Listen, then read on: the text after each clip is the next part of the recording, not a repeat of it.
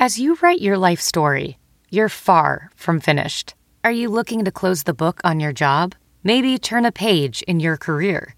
Be continued at the Georgetown University School of Continuing Studies. Our professional master's degrees and certificates are designed to meet you where you are and take you where you want to go. At Georgetown SCS, the learning never stops, and neither do you. Write your next chapter. Be continued at scs.georgetown.edu/podcast. The Giants are world champions. Welcome to the Giants Insider Podcast on NBCSportsBayArea.com. Introducing your host, San Francisco Giants insider, Alex Pavlovich. Hey everybody, welcome back to the Giants Insider Podcast presented by Wendy's. You asked, Wendy's delivered. Spicy nuggets are officially back. Come in today and get your spicy fix with the real deal here for a limited time at participating restaurants. Wendy's, we got you. Thank you to Wendy's for being our sponsor for a long time now. They've been with me through a few off seasons, and we are in the middle of the off season here, and things are starting to pick up. Cole Hamels signed this morning.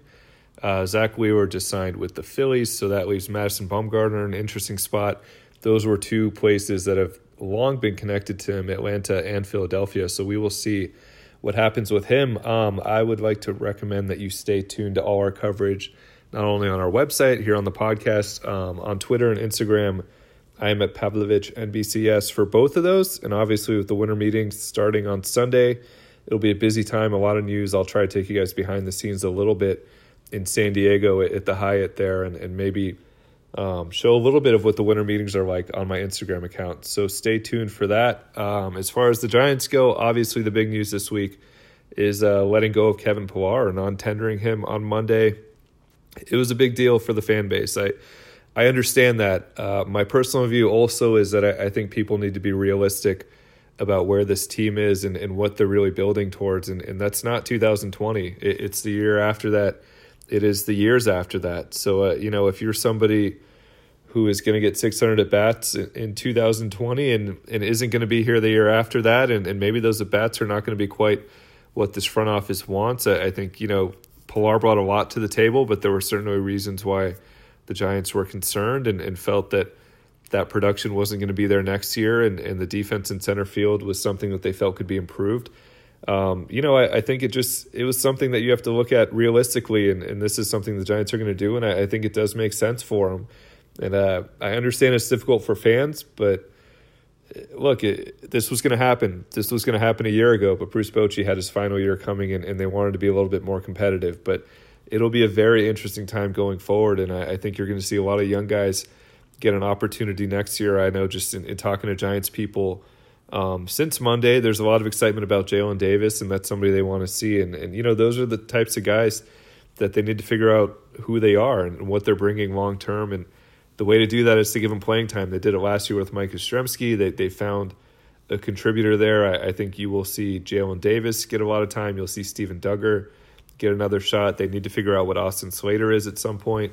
Mauricio Dubon is going to get a lot of time. He potentially could play some center field. So a lot going on. We'll see what they do in the market. But, in terms of their future, they're building for a couple years from now and trying to build the next great Giants team. And there are going to be some PR hits in the meantime, but they're going to take those. And I think, ultimately the Giants brought in Farhan Zaidi and Scott Harris and these guys to build the next contender, and they feel like this is the right move. So I understand the fan anger, but that's just kind of my point of view on what happened this week. Today's guest, somebody who was a forever Giant, somebody who was very popular, Ryan Vogelsong. I sat down with him in September, held it for a little bit here. But, a lot of what we talked about was generic, and Ryan has done a lot of work with the young pitchers in the organization. So I asked him about those guys, and he is somebody who really has made an impact on some of those guys. And I thought he was very honest, as usual with Ryan, about how he feels about those guys. And then we got into some of his Giants career and a couple longtime Giants that he played for and played with and his thoughts on those guys. Before that interview, the team at the Monterey Bay Aquarium is helping you to keep an eye on the conservation ball. Skip the plastic straws you don't need. Use a reusable water bottle. Share the love and share your voice to protect the ocean. To learn more, visit MontereyBayAquarium.org/share-your-voice. Now here's Ryan Vogelsong, one of my all-time favorite Giants, somebody I always enjoyed covering, and he has been very gracious with his time in retirement. All right, Ryan Vogelsong, I covered you for a while now. I occasionally see you in the outfield shagging fly balls and helping pitchers. And whenever we say Vogies here, fans always want to know, like, what exactly is he doing? And I know you do spend, I think, a month instructing. What are you doing with young pitchers in the organization? I mean, it depends on the guy, honestly.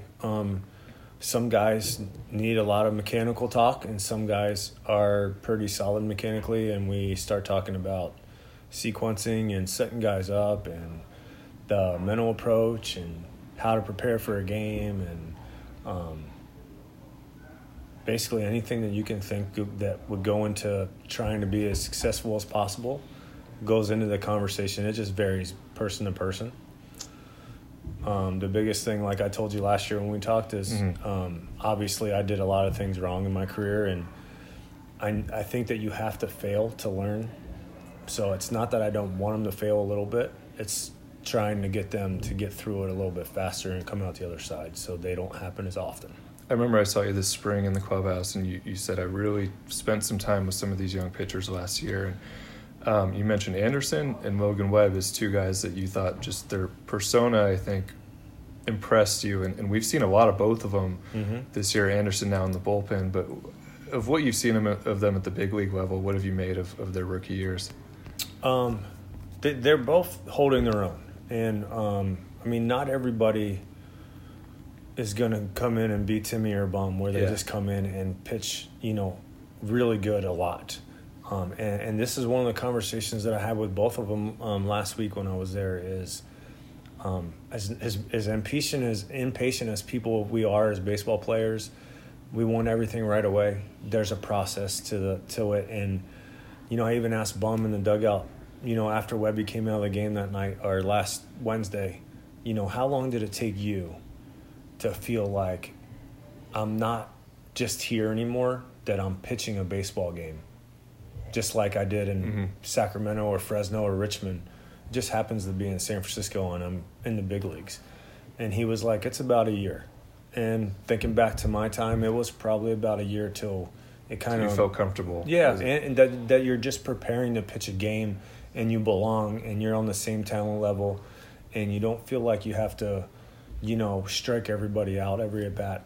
So those are conversations that I had with Webby and Anderson last week, and that's one of the things. If you don't talk about it and bring it to the forefront, they might not realize that's what's going on. And I just told them both it's normal. Don't feel like you're the only person in the world that's ever gone through this.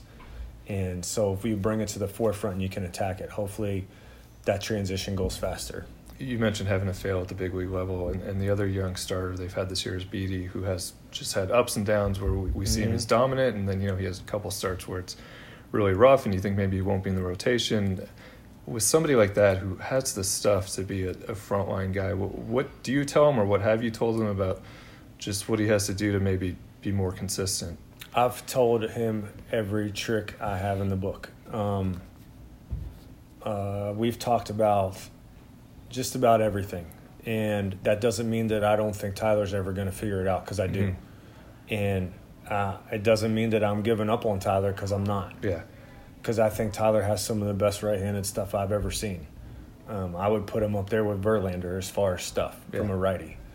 But at some point in your career, and this was the last thing that came for me, you have to find your own way.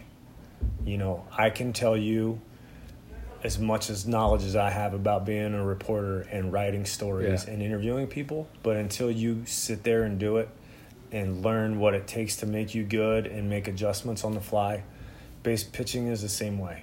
So it's going to come down to how fast Tyler can figure out his own way a little bit. In your time this year, I know you're all over the place and seeing younger guys. Has there, this spring we talked about the next class, and they're all here already. And now there's the class behind them. Is there anybody, have you worked with Jelly, have you worked with the guys in San Jose that you think is maybe on the fast track? I did. I've worked with Jelly and Wong and Marte all the guys that were so basically this year, to go back a little bit, I did San Jose, Richmond, and Sacramento this year. So I saw everybody that was in those three places, and there's some arms coming. You know, it's the same thing. It's a process. We all want really good things that happen fast. Yeah. Some of that's going to happen, and some of it's not. So we just have to try and pick apart the pieces as best we can and get them ready as fast as we can. And they're going to go through the same thing that you're seeing these young guys go through now. It's just how it is. Like I said, Madison Bumgarner and Timmy and Matt Cain that came to the big leagues and succeeded more than failed right away are very few and far in between. So we gotta just keep trying to get them ready and be patient with them and let them develop and grow. And they're going to take some lumps in the major leagues, and hopefully that, you know, makes them better in the long run. As you sit with the Sean Jelly type, and you were a very classic right-hander. He is something we haven't really seen. Mechanically, how do you have a conversation with that guy? Well, he's actually very easy mechanically because he's very athletic for how tall he is, and his feet are very quick, and he has a very good sense of his body for being so long. He has a very good delivery too. It's actually pretty compact for how tall he is. So there's not a whole lot to talk about in his delivery. That's why he's in Double-A already. He has the ability to throw the ball where he wants to a lot. He commands a strike zone. He's able to throw off-speed pitches and you know, hitters counts for strikes. And so he's on the track. Now it's just mentality, preparation, executing when things are going in a bad way. Sometimes the biggest fault with Jelly is he cares too much. I know that's weird to hear, but this guy wears the game and everything on his sleeves like a lot of us did, but he lets it engulf him too much. Yeah. And once he matures a little bit and figures that part of it, you're going to see him pretty quickly, I think. Is there anybody that we don't know about that you saw at any level this year that you think is underrated in any way? I think with the internet and everything there is today, you're not going to sneak anybody through. If they have a good arm and are pitching well, you're going to hear about it and know about it. We'll see clips of them right away. Right. So I kind of read what you guys write about most days, so you're pretty much right on with everybody. I'll take it. Two guys I wanted to ask you about, because by the time I run this, they will potentially both be done as Giants. Okay. First of all, your experience with Bruce Bochy to come back, and that, you know, it was so special for you to come back there, and he had been entrenched a little bit. But what do you remember about playing with him? Well, early I thought he handled me unbelievably. Being, you know, pretty nervous about, you know, getting back there and not failing again. I felt like he handled me great in starts, not allowing me to take losses in games that I had thrown really good. In the moment, I'm going, why am I coming out of this game? And then an hour later, I go, oh, well, it was a 2-1 game, and I gave up a single, and the guy's on first. Now a 2-run homer, I can't lose the game. And obviously, we had a great bullpen. So, but I thought that stuff just kept my confidence going. And then, as the season went on, I saw, okay, 2 guys on. He let me finish an inning, and then start the next inning. And so I just felt like the progression of how he handled me that year not just affected me that season, but it affected me the whole time I was there. And something that I never would have even thought about really until it happened. And just the fact that he's your buddy too. You know, it's kind of like that father figure. You want to impress him and make him happy, but at the same time he'll get mad at you, but then pull you aside and give you a hug and tell you it's okay and that you're still buds, right? And I felt like that was Boch in a nutshell. And then you came in when Madison Bumgarner was kind of settling in and saw the highs there. And I know he's always had, to me, an interesting relationship with the veteran starters. I know he gravitated towards guys like Tim Hudson and became close with guys who were a little bit older. What was your experience with him, and what do you remember about just getting to know him for the first few times? I felt like our relationship started kind of differently. because we were the 4th and 5th starters in 11, and Bum was kind of the young guy, and I was kind of the old guy that wasn't really old because I hadn't been around much. But Timmy was kind of doing his thing, and Matty was kind of doing his thing with everybody. And he and I just kind of gravitated together. But when you're back-to-back days like that, you're kind of in the weight room together. And I think that transformed our relationship and started it off because we were always around each other. And then, you're obviously in the dugout more together than you're not. And, he's one of my better friends on the planet. And I feel like I respect him as much as he respects me. But I think that's why that relationship started, because he was the young guy. I was the old guy that really didn't have any friends yet, and we just kind of stuck. So, and then, Bum just it was just a fun progression to watch him, kind of up and down for a couple years and then transform into this mean guy that I think that I helped make a little bit. Because he definitely didn't act like he does now when I was around him until about the second year in. And I hope that he watched the way I did things and was like, oh, that's how I want to do it. I hope so. I hope that's kind of the effect that I had on him. And I know Tim, like you said, Huddy rubbed off on him, and obviously Kane and a bunch of people. But if there's a little part of me in there and he goes to the Hall of Fame like I think he will, that'll make me super happy. I think we see some of it. What was a 23, 24-year-old Madison Bumgarner like in the weight room? Because I see him now. He's lifted me up a few times.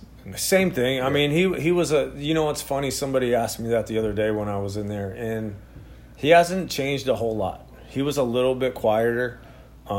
He didn't mess around quite as much as he does now, but he still did. He'd whack you in the side with the foam roll every once in a while and try and wrestle you and pick you up and toss you around. But it's a little bit more now because now he's Mad Bum. Back then he was still just Madison. So, but he never messed with the old guys. One, I think he was scared to hurt us. So, but he hasn't changed a whole lot. He's about the same. All right, Ryan Vogelsong, thank you for the time. An instructor now for the Giants, but also seriously one of my all-time favorites to cover. I appreciate it. You're one of my favorites too. All right, I'll take it. Thank you, Ryan.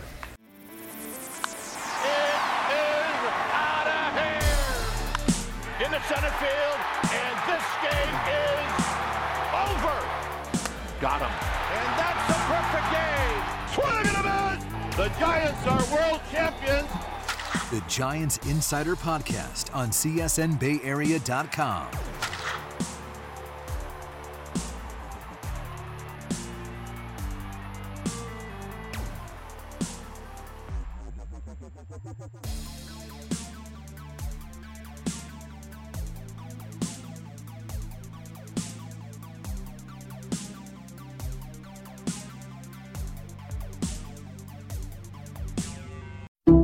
Some people just know the best rate for you is a rate based on you with Allstate. Not one based on the driver who treats the highway like a racetrack and the shoulder like a passing lane.